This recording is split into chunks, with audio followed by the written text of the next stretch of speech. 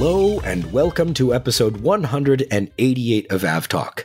I am in fact Ian Petchnick, even though I don't sound like it, and I'm here as always with Jason Rabinowitz. I'm me. I sound like me, but are you sure you're Ian? It's touch and go right now, so I apologize for any editing that we need to do to this particular episode as I make my way through it. I'm enjoying what I hope is the tail end of the cold that all of the kids had last week that they then graciously gave me. So that's been fun. That's so nice of them. The best part about all of this is that the cold coincided with getting my bivalent COVID booster and flu shot. So I have felt just peachy the past couple days, which has just been a whole lot of fun. You're going to power through it. I'm going to power through it. Everybody gets the Don LaFontaine version of me today. And if you don't know who that is, I've just dated myself and go look him up. But we've got a great show for you this week. There's a lot going on, a lot more than I thought happened. When we started putting the show notes together, I was like, oh, it was a quiet week last week. It was not a quiet week last week. It just snuck right up on us. But the best part of the show is going to be, we're going to have Mark Van Honacker back on the show in a little bit. He has a new book coming out that kind of jumps off of Skyfaring that we talked about in a previous episode. And we're going to talk with Mark about kind of the pilot's perspective on cities. Pilots often get a perspective that most of us don't on cities. And so we're going to talk about that. And he's going to read an excerpt from the new book. So I'm really looking forward to that. Let's get to the second best part. You have a story. Yeah. So this was a weird thing. On Sunday, I went to the grocery store. That's not the weird part.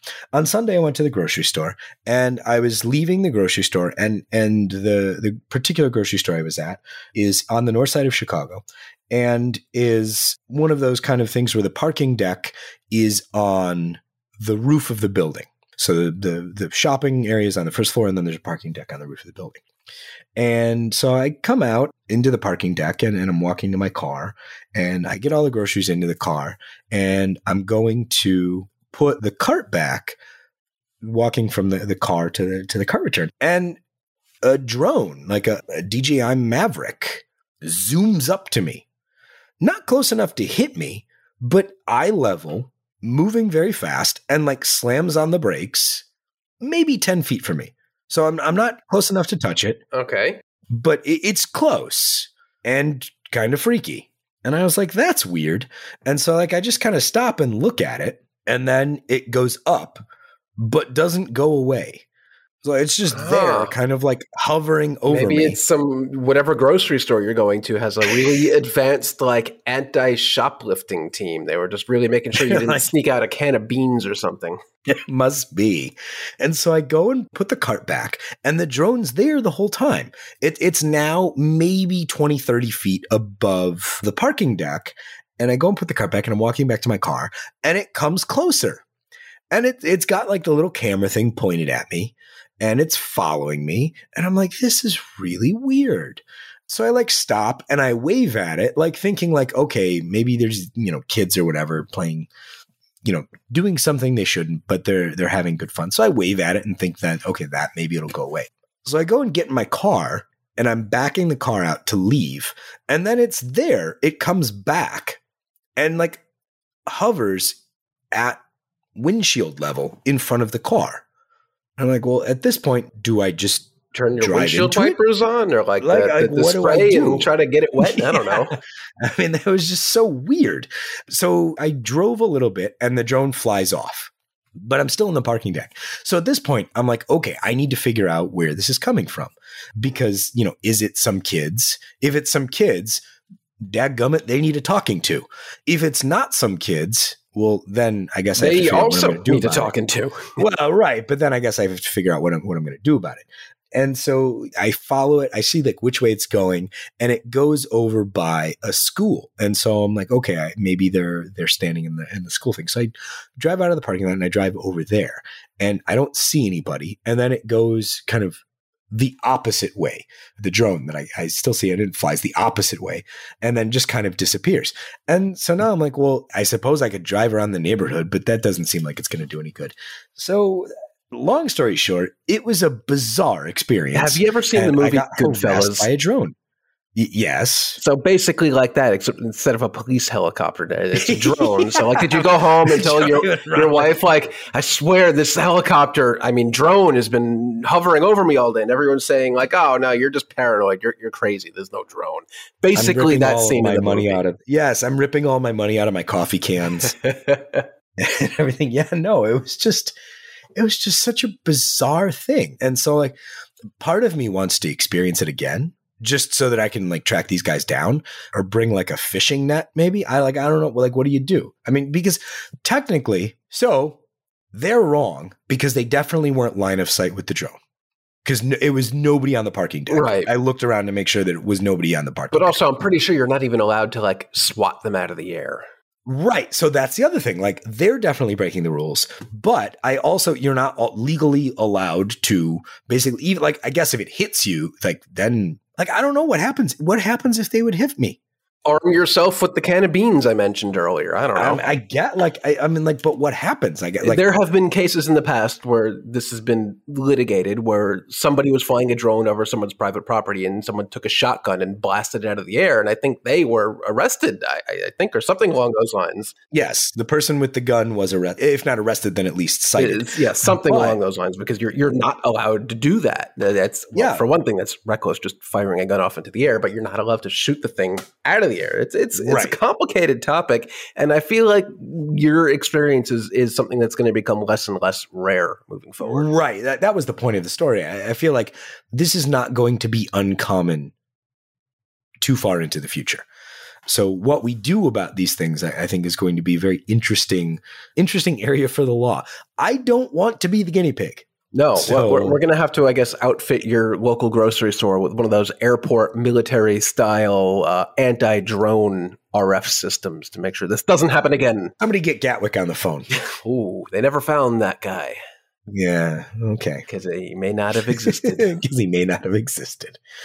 Okay, enough about me. Let's talk about Boeing. So Boeing held its first investor day in 3 years? A long time. Yeah, 3 years. 3 years since 2019. So Boeing held its first investor day today since 2019. A few tidbits came out of it that we'll discuss today. One, Boeing has officially confirmed that MAX certification, both for the MAX 7 and MAX 10, will not happen this year.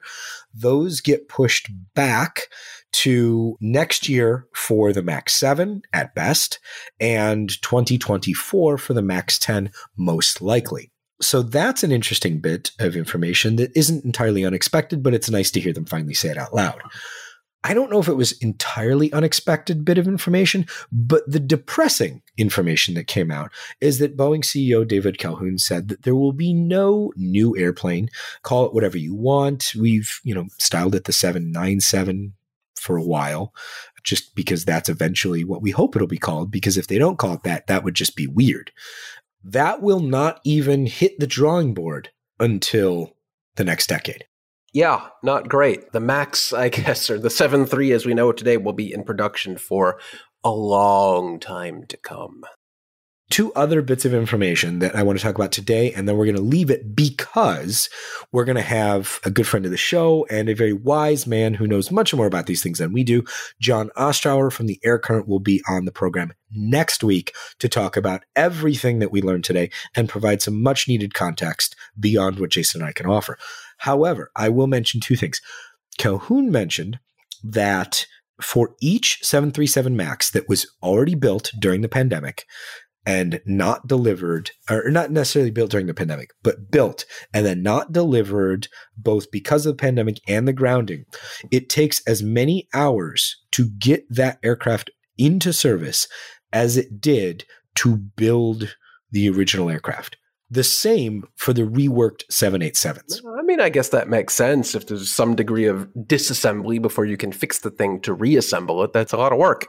And especially with the 737 MAX that were kind of built at the beginning and then the beginning of the grounding, those require, the older the aircraft is, even though these aren't old, the older the aircraft is, the more effort they take. So very interesting things coming out of Boeing's Investor Day. I'm glad they had it, and we'll talk a lot more in depth about it next week when we have John Ostrower on the show. we will stick with Boeing just a little bit because there was a little bit of fun in China. A bit of a false start. Late last week. It was, I think, Thursday, Friday. China Southern Airlines, which has a fleet of 737 MAX, scheduled its first 737 MAX flight for the end of October. They said, we're going to operate kind of a triangle route, and the first flight will be on the last day of October 30th, Sunday. And everyone said, oh, this could be a turning point. This could really mean something. It would be the first time a Chinese airline has carried passengers on the 737 MAX since March of 2019. And then they canceled the flight. Yeah, well, when they said they were going to operate it, they didn't actually affirmatively say it, did they? Or did they just put it into the schedule and people noticed it? I think it was in the schedule. You could purchase the flight. Actually happened. Yeah, it was in the schedule. I don't think they put out a press release or anything saying, we're going to do this. There was no. It was in the schedule, and it didn't actually operate. I think John Ostrower again pointed out on the China Southern site. They said the cancellation reason was airlines, which is the most airline reason of all to ever cancel a flight. But yeah, schedule anomalies like this happen all the time. Things come, things go. Some human inputs the wrong thing and it gets sent out and then withdrawn a couple of days later. So it's not unusual to see junk in the schedule, but this junk in the schedule seemed particularly hopeful. Hopeful junk. Hopeful junk. But after that fall started, it seems like we're back right where we were before that, where there is no indication that the MAX is coming back to China anytime soon, and nothing has changed since our last podcast, even though all of this happened. Yeah. The interesting thing is that they scheduled it for a full week from 30 October to 5 November. They were just seeing if anyone was paying attention. And someone was paying attention. I think it was Danny Lee over at Bloomberg. I believe so. And then it did end up in the schedule, and everyone said, hey, look at that. I'm sorry. It was Jamie Fried at Reuters. I want to get that right. And so, I mean, somebody was paying attention. So great job. And they said, no, we're just kidding. Oh, well. Oh, well. So this is an interesting one. We talked about this before we recorded the other day when it was, the news first broke. But now there's an added dimension. So Cathay Pacific has been hampered by the fact that they've been avoiding Russian airspace. And that creates issues for them on the New York to Hong Kong route. And so they announced that beginning November 1st, they were going to go back to using Russian airspace. So the flight time from New York to Hong Kong takes between 17 and 17 and a half hours going up over Canada and then basically coming down the eastern coast of Russia. And then on the 1st of November, they went back to the polar routing, which takes them through Russia proper. And that shaves 2.5 hours off the flight time. So the average flight time over the past 30 days has been 17 hours and 10 minutes. Yesterday's flight took 14 hours and 45 minutes. So saves them a lot of time, a lot of fuel, and they no longer have to weight restrict the aircraft. But there's a twist. Because they are flying over Russia now, American Airlines has dropped its code share with Cathay on this particular flight because the sanctions on Russia by the United States say that U.S. flights can't use Russian airspace. Not that it matters because Russia bars U.S. aircraft anyway, but the U.S. regulations also state that a flight number operation cannot take place, which is what a code share is. So American can't have their flight number tagged on the code share, so they had to drop the code share, which is, I mean, all kinds of code shares are still boggle my mind. Why airlines, you can't just you pick a flight number, that's the flight number, and if you want to work out yourselves between them, that's fine. Do whatever you need to do, but why does the flight number need to change? That's just me. But because that's the way things work, American had to drop its code share. Yeah, I have thoughts about this. Thought me, Jason. Jason. Well, Cathay appears to be the first large international airline to resume operations through Russian airspace. And I get this has airlines that had stopped. Right, airlines that have stopped. Yeah. And Cathay is the first to resume after withdrawing itself from Russian airspace. I don't think that's going to be a trend for many other airlines at all, but I get that this is a major cost and time saving for these flights, but they've been operating for months without issues. They worked around the problem. It just symbolically, this is icky to me. I don't like that Cathay has gone back on this voluntary removal of itself from Russian airspace. They claim that, of course, this is an ETOPS flight and it is going through Russian airspace, but it will never need to divert to a Russian airfield in case of some sort of issue requiring a diversion. Take that with a grain of salt. I don't know how, emergencies happen and you can't always gauge just how badly you'll need to land somewhere. But that's aside from the fact PR-wise, I do not like this move. This is a gross move and I just don't like it. I understand it. I just feel like they're going to be alone in this. I don't think this is going to open the floodgates. Like you're not going to see other airlines that voluntarily remove themselves from Russian airspace also do this. I don't know. I have no plans to go to Hong Kong or fly Cathay anytime soon, but this it doesn't sit well with me. Here's the interesting thing. So the initial announcement was that they were going to reconfigure the route to use just the eastern part of Russian airspace. So you know what? Spot decision. I'm going to do a blog post about this because this is actually pretty fascinating to me now. So here's the thing. I'm looking at this as we're talking about it. So what Cathay was doing post-invasion, pre-adjustment, they were flying from New York, basically making the Great Circle to the north of Anchorage.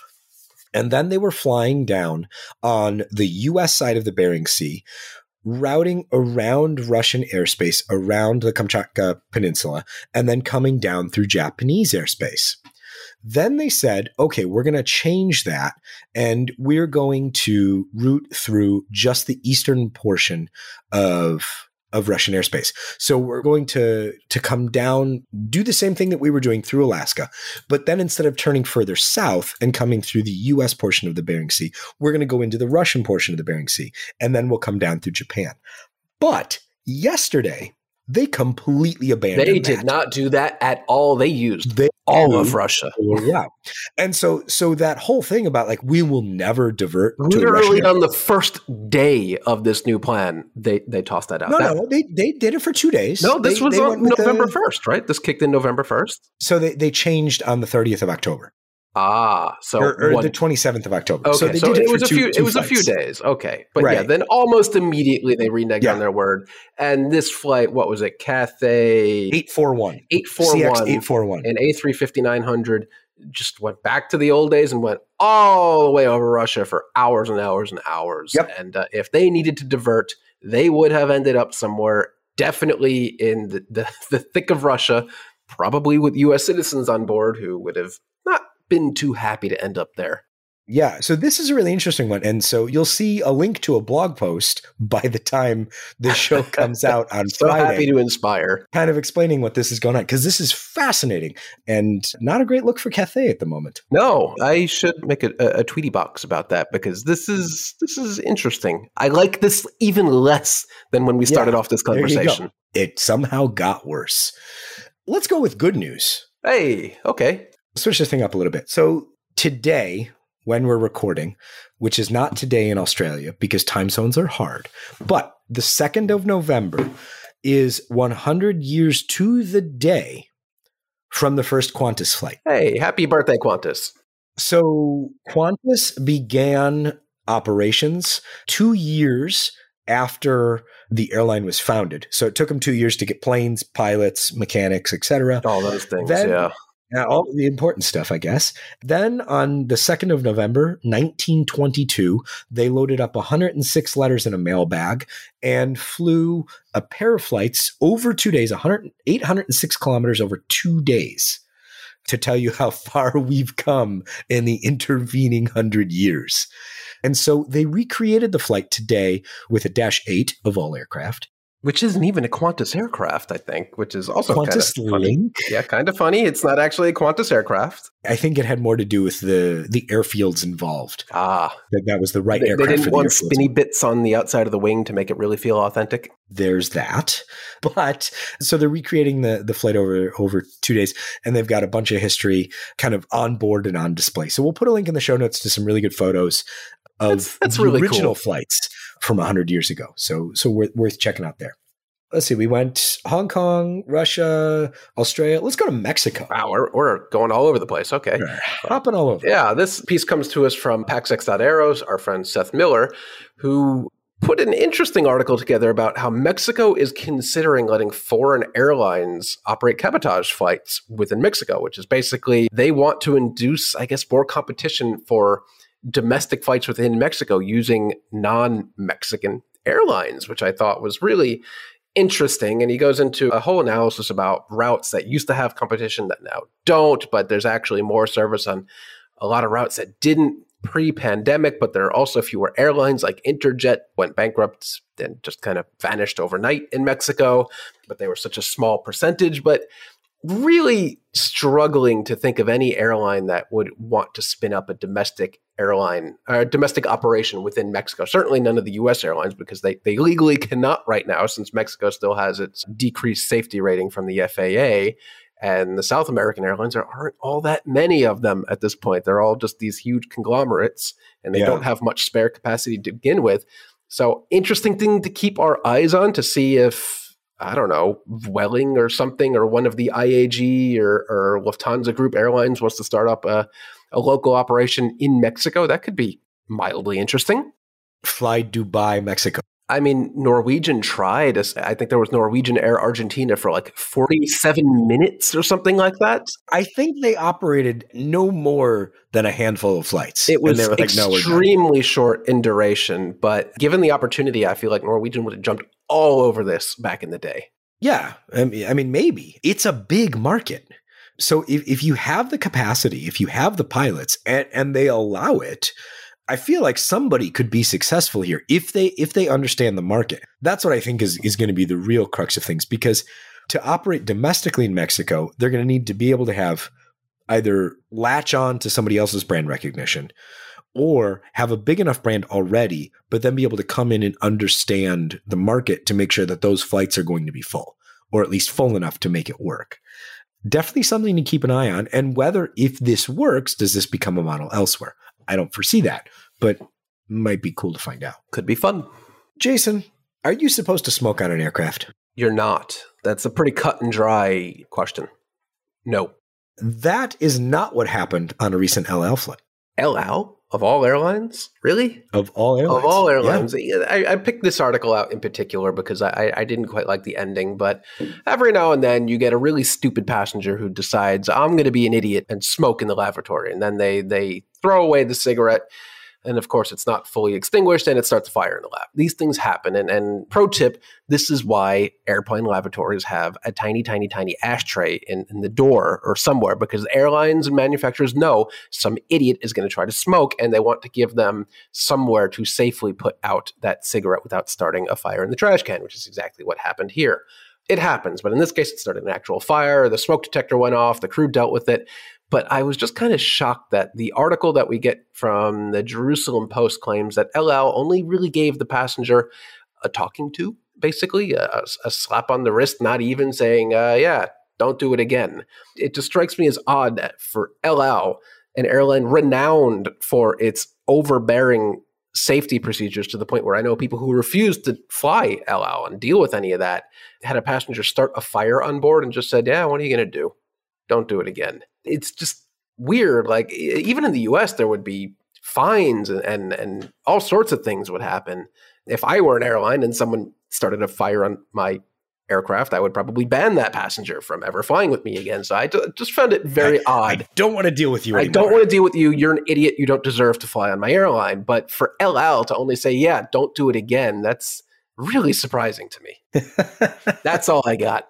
Fair enough. Let's take a break there. Now that Jason's worn himself out, let's take a break. And when we come back, we will be joined by Mark Van Honecker, who has been on the program before, but in case you don't know, he is a pilot for a UK-based airline, and he flies the 787.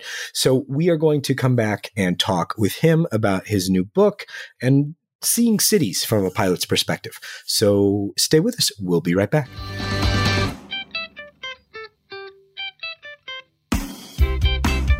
Welcome back. We are now joined by Mark Van Honecker, who is a 787 pilot for a major European airline. He is a former 747 pilot, and we've talked with Mark in the past about kind of the differences between the 747 and the 787 and his previous book, Skyfaring. And he's written Mark, is it safe to say this is a follow-up? That's kind of how I read it, a continuation on the theme. First of all, it's great to be with you guys again. Yeah, welcome back. Thank you. I'm always happy to listen to the podcast. You wouldn't believe how many cities I listen to it in. Probably more than almost anyone, I imagine. Ooh, that's a contest we should have. You should. I'll take on your listeners in terms of more cities. I think a pilot's probably going to win. Maybe not. Yeah, well. This new book is in some ways a sequel to Skyfaring. If Skyfaring was focused more on the experience of flight, then Imagine a City is more focused on the destination, on what happens after we land. But there's definitely a healthy dose of avgeekery in it as well. So I hope it'll appeal on both of those fronts. I really enjoyed reading both of them, both Skyfaring and Imagine a City. And while I was reading Imagine a City, the new book, Skyfaring is much more about kind of being in the air. But there's that one passage in Skyfaring where you talk about kind of never going outside, but you've traveled, 10,000 miles, where you go from hotel to bus to the front door of the terminal, to the jet bridge, to the aircraft. Never quite getting fresh air. But this kind of takes that and just kind of blows the whole thing up, because you give us a really good look about what happens kind of in between those moments while you're in those other cities. And I really appreciated that about the new book. Once we do get to that hotel, especially as long-haul pilots, we tend to go to sleep for a few hours and then we wake up and we most of us will try to go out and see something of that city that we've flown so far to see. And we go to them again and again, and in a way that I think is really unique. And that's really something I wanted to capture in this book, is the pilot's experience of cities. So let's pause for a moment. And I know you've got kind of an excerpt queued up for us. And so I'll ask you to read that, and then we'll go from there and chat a little bit more about the book and all things flight. Sure. So in this section of the book, this is from the introduction, and I've just gone to Abu Dhabi, which is a city that the 747 didn't fly to, but the 787 did at the time. And I've gone out with my colleagues to have some food and do some karaoke, as air crews tend to do. And then I've gone back to my hotel room, and I'm on a high floor. It's night. It's late. I'm still on London time, and I'm not quite ready to sleep. And I'm thinking about writing this book, about writing Imagine a City. And at this desk, I remember that for many years, I've wanted to write about what cities have meant to me.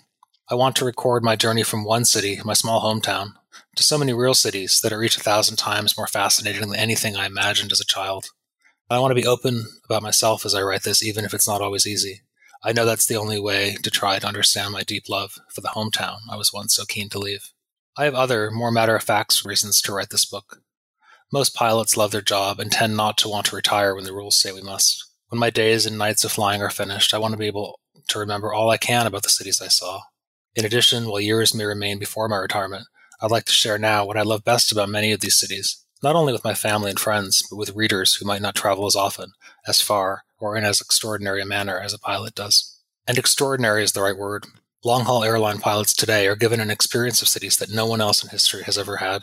2 decades into my career, in an age in which it often seems that the urbanized future of our civilization is taking form directly before my eyes, my experience of cities as a pilot remains a source of deep fascination to me, one that's distinct from my love for flight itself. During a single flight, we may cross above dozens of cities, most memorably after dark. On some journeys, the lights of a sleeping and apparently silent settlement beneath us, one that, if it doesn't have a major airport, we may not be able to name without consulting our navigation charts, suggest Coleridge's Ancient Mariner, passing like night from land to land, and the fragility and even the loneliness of what an observer arriving in our orbit might regard as only one more of the universe's strains of bioluminescence. On other flights, when I see a gathering of dim lights stitched into the far below floor of a Siberian or Nigerian or Iranian night, I'm struck instead by a sense of warmth, even intimacy, and by the possibility that I'm looking down on an evening much like the most peaceful ones of my Pittsfield childhood. Then we descend. If we do so at daybreak, the returning light allows us to see how wilderness, farmland, inhospitably steep terrain, or thousands of miles of open ocean give way to our destination.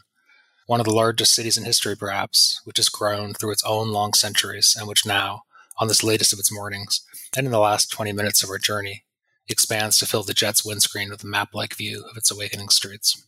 After we land, we have the opportunity to repeat or deepen a set of urban experiences that are, again, like those of no one else. Our stays in so many cities, are typically short but frequent, carefully arranged around our legal responsibility to rest, but also freedom-giving and time-bending, as shallow a traveler's experience as we might sometimes be grateful for, or as fine-grained as our interests in the length of our down route stay might allow. The most remarkable effect of visiting cities in this manner, time and time again, year after year, is that each begins to take on a curious sense of familiarity. Indeed, in some cities, this familiarity is so powerful and deceptive that I struggle to remind myself, I am not from here, this city is not mine. Los Angeles, for example, is a place whose name first captured my imagination as a child and that I longed to someday see. After I trained to fly the 747, I began to fly there regularly. Then for a few years I did not. And when I returned for the first time after the SCAP, I asked myself how many times I'd flown there in total. 15, perhaps? I checked my logbook, and it was 39. Now it's more than 50, which means I've spent more than 3 months in the city, long enough that when I'm in LA waiting for a coffee or stuck in traffic, it's easy momentarily to imagine that I've always lived there. Then I fly away, and when I meet someone from Los Angeles elsewhere in the world, I may be excited to talk to them, in part because I feel that we have their well-named metropolis in common until I catch myself. That feeling can't be right. I have it about too many cities for it to be true of any of them. Sao Paulo is another city I visited more times than I can count without consulting my logbook. I've walked and run many miles in Ibirapuera Park. I spent hours people watching from the window seats of cafes and buffet restaurants near Avenida Paulista. I've saved up errands from home merely for the adventure of getting a watch strap replaced in a South American megalopolis. I've visited the cathedral, the observation deck of the tower that resembles the Empire State Building, the food market full of fruits and fish that are foreign to me, and the stunningly named railway terminal, Estación de Luz, Station of Light. In Sao Paulo, indeed, I'll often find myself overtaking tourists on staircases and crowded sidewalks, as sure-footedly and half-exasperatedly as I might at home. And then on that same afternoon, perhaps, I leave, and a few days later, I'll catch myself walking like that someplace else.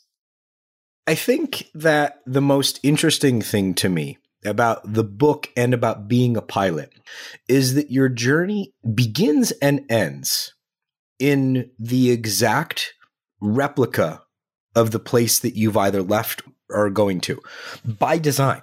I mean, all airports are the ICAO standards. They are exactly the same by design so that it becomes this, uniform level of safety. People know what to expect. A pilot operating for a European airline or an Asian airline or a South American airline, they can all agree on the terminology, the visual references, everything. And yet, once you leave the airport, you get a much different experience compared to, really anyone. And the book really gives us a good look at how you especially have, I think, taken advantage of that.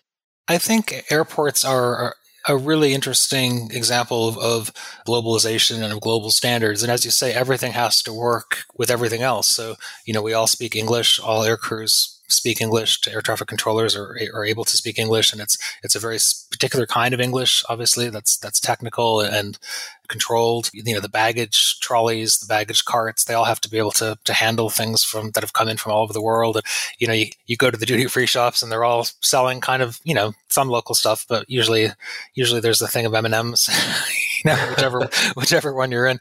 And then eventually the doors of the terminal open and you walk out into these cities. And of course, they are as unique as people. They are each their own little world, or a very big world in some cases. And we have the chance to go to them in this way, which is really different from. I used to work in the business world, and you'd fly somewhere, and sometimes you'd land and go straight to meetings, and then you'd have to socialize in the evening with clients or colleagues. Then you might fly somewhere else.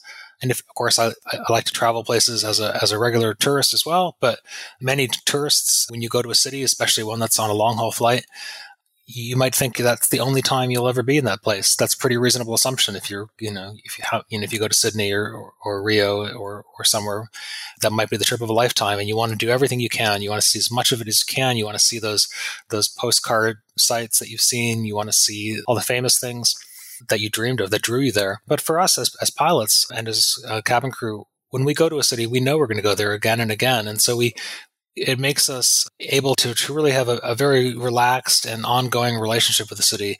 I remember the first time I went to Beijing, some of my colleagues were going up to see the Great Wall, the segment that's nearest to the city. And I'd never been to China before. I'd never been to Beijing. I'd never been to the Great Wall. But I already knew that a few weeks later, I'd be coming back to Beijing. So I thought, I'll do the Great Wall that time, the next time. And this time, my first day in the city, I'm just going to walk. And I'll walk until I get tired. And then I'll get on the metro and go somewhere just randomly. And then I'll get a coffee and find my way back. And that kind of ease in a city is really a very special thing about working for an airline. And I think it's really underappreciated. And it's something I really wanted to capture in Imagine a City, this sense that we get to know the entire urban planet, both as a kind of a whole, but also in these incredibly individualistic places. So what are some of your favorite cities to go to from visiting the actual city perspective outside of being a pilot? Tokyo has a really important role in this book, and that's for a couple of reasons. I went to Japan in high school for a summer homestay, and we didn't stay in Tokyo very long. We had just a few days there before we went to the city that we stayed in. But we did have these days in Tokyo, and it was the first time I'd been to any city outside of Western Europe or the US. And I just couldn't believe the size of it and the complexity of its transport map. And I didn't appreciate that it was not only the largest city in the world, but the largest city to have ever existed. It's, 37 million people or something. It's like it's basically Spain in one city. And then I went back to Tokyo when I worked in the business world. And then I didn't go for a few years until I became a pilot and then switched to long haul flying. And then the next time I went there was, in the cockpit of a 747. Landing at Narita, and that was obviously a very special experience. And so the city, which has many attractions and many, has endless opportunities for exploration, also has that kind of personal resonance. One of the ways that it fits into the book, and I know Jason, I know your transport geekery doesn't stop at airplanes, so you'll know all about the Yamanote line, which is that circle line that goes around the center of Tokyo. It's a transport line like no other. Busiest in the world. Yeah, it is. Yeah, for a while, when it was last measured, 6 of the 10 busiest train stations in the world were on this line, which is just extraordinary. A train comes at rush hour. I think at rush hour, there's like 50 trains in operation. They basically leave a station in one direction or another every minute. More people ride that line than ride the entire London Underground system in a day. And it's a great way to explore the city. It's a great way to geek out if you're interested in transport and trains. It's a marvel of efficiency. And then, of course, wherever you stop along it, you can get out and see a totally different section of the city. Tokyo is kind of famous for having, not having one center, but for having many, many centers. As a city that big must, I think. And so the endlessness of Tokyo is kind of symbolized by this line that also simplifies it, because you can look at, the map, where whichever kind of transport map you look at, you can see the Yamanote line, that green circle in the middle, and it really helps you orient yourself and to appreciate what a marvelous metropolis it is. Yeah, Tokyo definitely is one of those cities where you can go anywhere and be anywhere and find something to do, but it's also overwhelmingly complex. I mean, just literally just yesterday, by chance, I was looking at Apple Maps and Google Maps, the transport network in Tokyo, and it is wildly confusing, but also just kind of somehow works, doesn't it? It does. The way that maps are designed there, they're really designed to quite a different aesthetic. If you compare that iconic London Underground map, which is just so focused on simplicity and, very rigid design formats. And, maybe the Tokyo system is too complicated for that kind of a map, or maybe it's just a different kind of preference for it. It is an unbelievable city. And, now, of course, we fly to Haneda, which was a new thing for me on the 787. It was a different airport. In all my times there previously, we'd stayed in Narita, and then, getting into Tokyo itself from Narita It takes a minute. It takes a minute. Yeah, I'm happy to have a chance to see different parts of the city, those that are closest to Haneda and to Yokohama, which is where we stay as crew. When you're traveling in all these cities, you must find yourself with some downtime after you've been there 1, 2, 3, 4, 10, 15, 20 times. Are there things you like to do frequently in cities you visit? Like, I know our friend Steve Giordano of Nomadic Aviation picked up golf in countries that he visits, and he actually brings his golf bags. You probably can't do that on your aircraft, but is there anything you like to try to do in a lot of your different cities? One of the things that Imagine a City shows about my own career, but also suggests about my colleagues, is that, whatever it is you love as a pilot, or as a cabin crew member, you'll have the whole world of it. If we all love flying, but even if you didn't, it would be it'd be a pretty good job to encounter whatever it is you do love. So, if you're into golf, you'll play all around the world. If you're into opera or art, you will experience more of those things than anyone else, really, unless you're like a professional travel writer or something. For me, I always have this tension, which maybe you guys will know yourselves from the cities that you know the best, between doing something I already know I love and then doing something new. And that is a tough thing. And I generally try to combine the two. So, I'll go to usually start my day in a city at a cafe that I know and love. And, I've got, for the writing side of my life, I usually have some emails to attend to or something to edit. And then I really like to walk, and I try to just explore as best I can on foot until I get tired. And then I hop on a train or a bus. I find local buses actually are a great way to experience cities. I know this best in London. When we have people visiting, we often will take them on a local bus rather than on the tube, because it's much longer, but it's a great way to see the city and to see how it's grown together. I mean, it's London, for example, is like a collection of villages that were in some ways that grew together into a metropolis, the same way that LA did, in a different age and with faster transport, in terms of cars rather than horses. So that tension between something you already know you love and something new is something that comes and goes. And of course, there's some days when I don't leave the hotel and it's raining and I'm not in the mood, or I've got an article to finish or something. But most of the time, I try to get up and go. But before we let you go, I want to ask you about things that you don't like. Are there any cities that you don't like flying to? Either you don't like the airport or you don't like the city, where you're like, I'm from Chicago, so I love Chicago, but I hate flying into O'Hare, or vice versa, something like that. That's a good question. Pilots and aircrew in general we'll have different tastes in terms of what we want out of a city. If you're in the middle of an English winter, then the idea of going to not just to Cape Town, but to summer in Cape Town, by flying to a different hemisphere, that's something that a lot of people love. I actually really like winter. So snow forms a part of a chapter in the book where I'm talking about my hometown, which is quite a snowy town, and also some cities like Sapporo and Montreal that are kind of famous for their snowiness. And so, I end up bidding for Montreal or Calgary in the middle of winter, and some of my colleagues probably think I'm out of my mind as they're packing their golf bags to go to Johannesburg. I mean, I guess in terms of airports themselves, there is a lot of paperwork and walking and time between when we are in the cockpit, we parked and we've shut down the engines and done all our cockpit paperwork, and when we actually get on a bus, which is taking us to the hotel. And, that just depends. That time really depends on the size of the airport and how busy it is. And, sometimes we fly to an airport where we're the only international flight that's landed at that time, where we're one of the only international flights at all. And we can be from the door of the jet to the door of the bus in like 15 minutes. And other airports, they're just much bigger, they're much busier, and that can end up being an hour or an hour and a half sometimes. And so I'm trying to think of some of the quickest ones. Like when we go to the Seychelles, for example, I mean, we're the only plane in the sky sometimes, and we land, and everyone you see in the baggage hall or in the immigration hall, literally everyone you see was one of your passengers. It's kind of, and we all kind of go through together, and then we all make our way out onto the island. So yeah, and other, bigger airports are always more complicated. I really like LA's new international terminal, or renovated international terminal. I think as you go down the main escalators, they've got that cool gigantic screen you walk under. And whenever I see that, I'm like, okay, I'm in LA. Here we are. Yeah, it's I don't want to call it iconic because it's not quite there yet, but it's getting to the point where you're like, yes, I have a fundamental understanding that this is where I am. It's a very noticeable and kind of marker of place. A lot of airports don't have that, where you kind of land and you're like, I'm in an airport. Yeah. And especially if you've had a window seat, or even better, a cockpit seat for the flight into LA, which is, just such an iconic arrival. I mean, you guys will know this as well as me, but it's just an amazing place to fly into, especially at night. There's a short section in Imagine a City where I quote Eleanor Roosevelt, who was flying there in the 1940s, like maybe 1946 or something. And I think she had a relative in Pasadena, and she, she's remarking on how amazing the lights of LA are. And that was that was 80 years ago. Imagine what she'd say of it now. Yeah. A little bit more sprawl. A little bit more sprawl and a lot more light, I think. Yeah.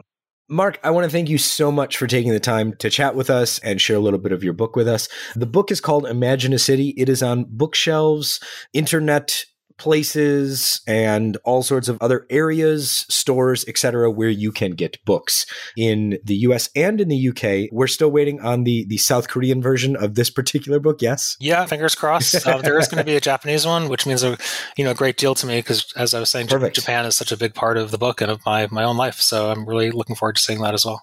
You can also find Mark's writing in a variety of publications, especially the Financial Times. And if you are lucky enough to be flying on a major European airline aboard a 787, he might even be your pilot. Mark Van Hanicke, thank you so much for joining us. Thanks so much, guys. Look forward to seeing you on board.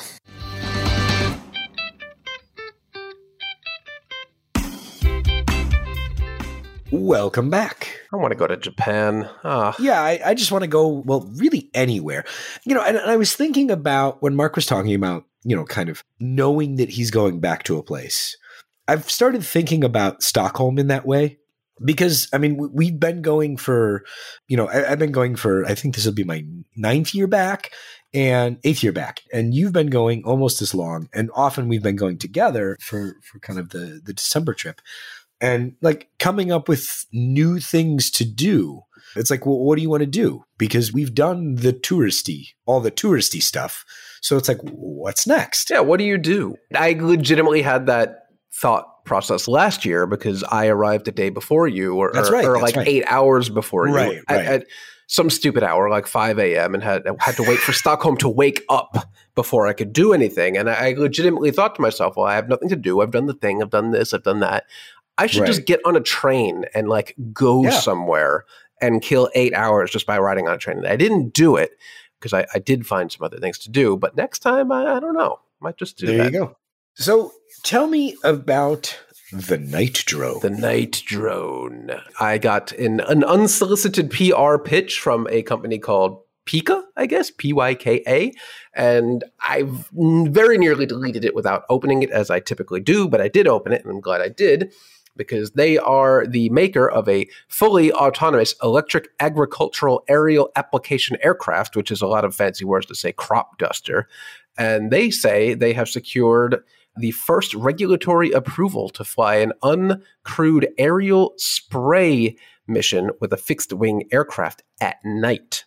Well, at least in Costa Rica, at least. They say that they are operating over banana plantations in Costa Rica and flying at night is better for better spray distribution as there are lower winds at night. And it also gives them an increased viable spray window, doubles it actually from 5 to 10 hours. And that's nice, but also there's a video of obviously when they're crop dusting, they do that at a very, very low altitude. And that's something humans probably shouldn't be doing at night because you need to see things and not crash into them. But an autonomous drone probably has the area all mapped out with LiDAR and all that, so it doesn't have that problem. So I just found this was a really neat application of autonomous aviation to actually benefit something rather than, a single-seat eVTOL autonomous aircraft to get you to LAX or whatever nonsense. Like this actually serves a real helpful, useful purpose.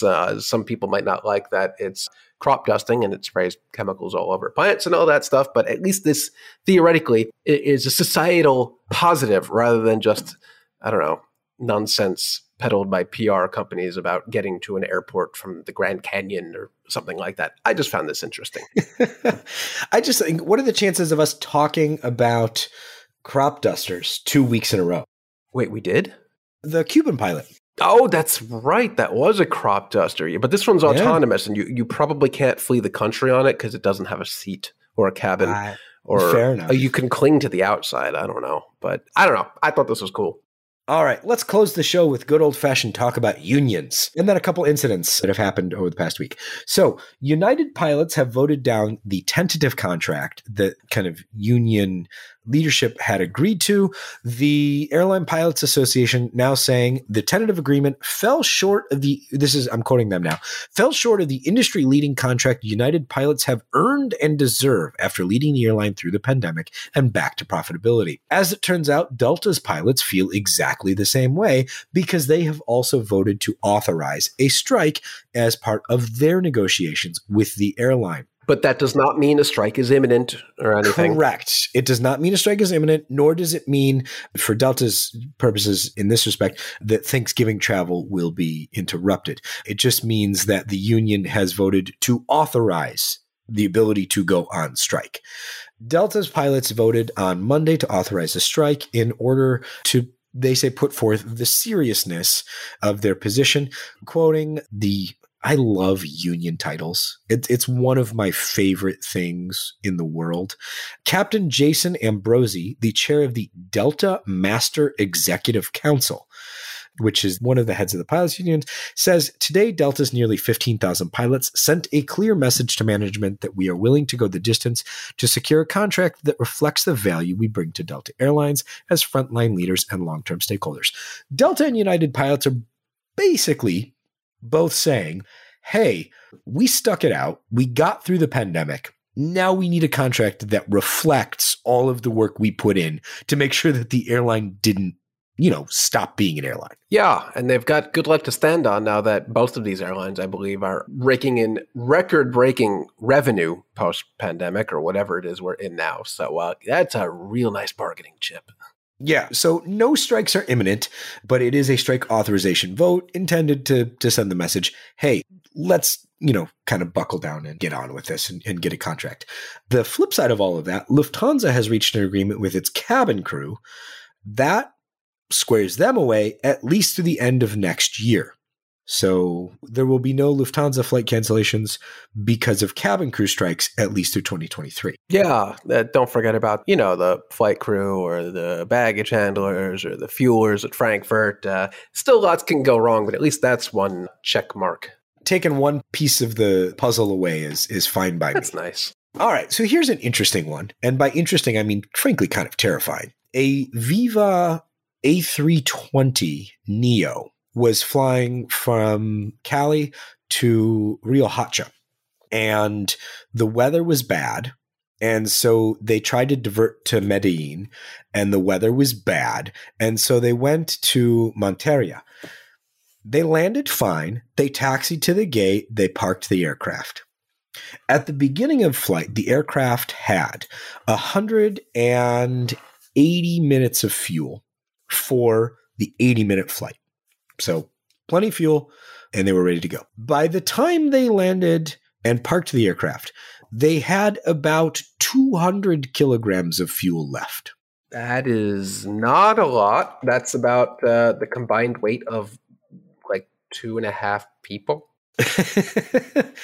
A little bit more than that, I think. Is it? I don't think it is. 200 kg to pounds is like 440 pounds. So that's like, if we're talking about people. Americans, it's like 2.5 people.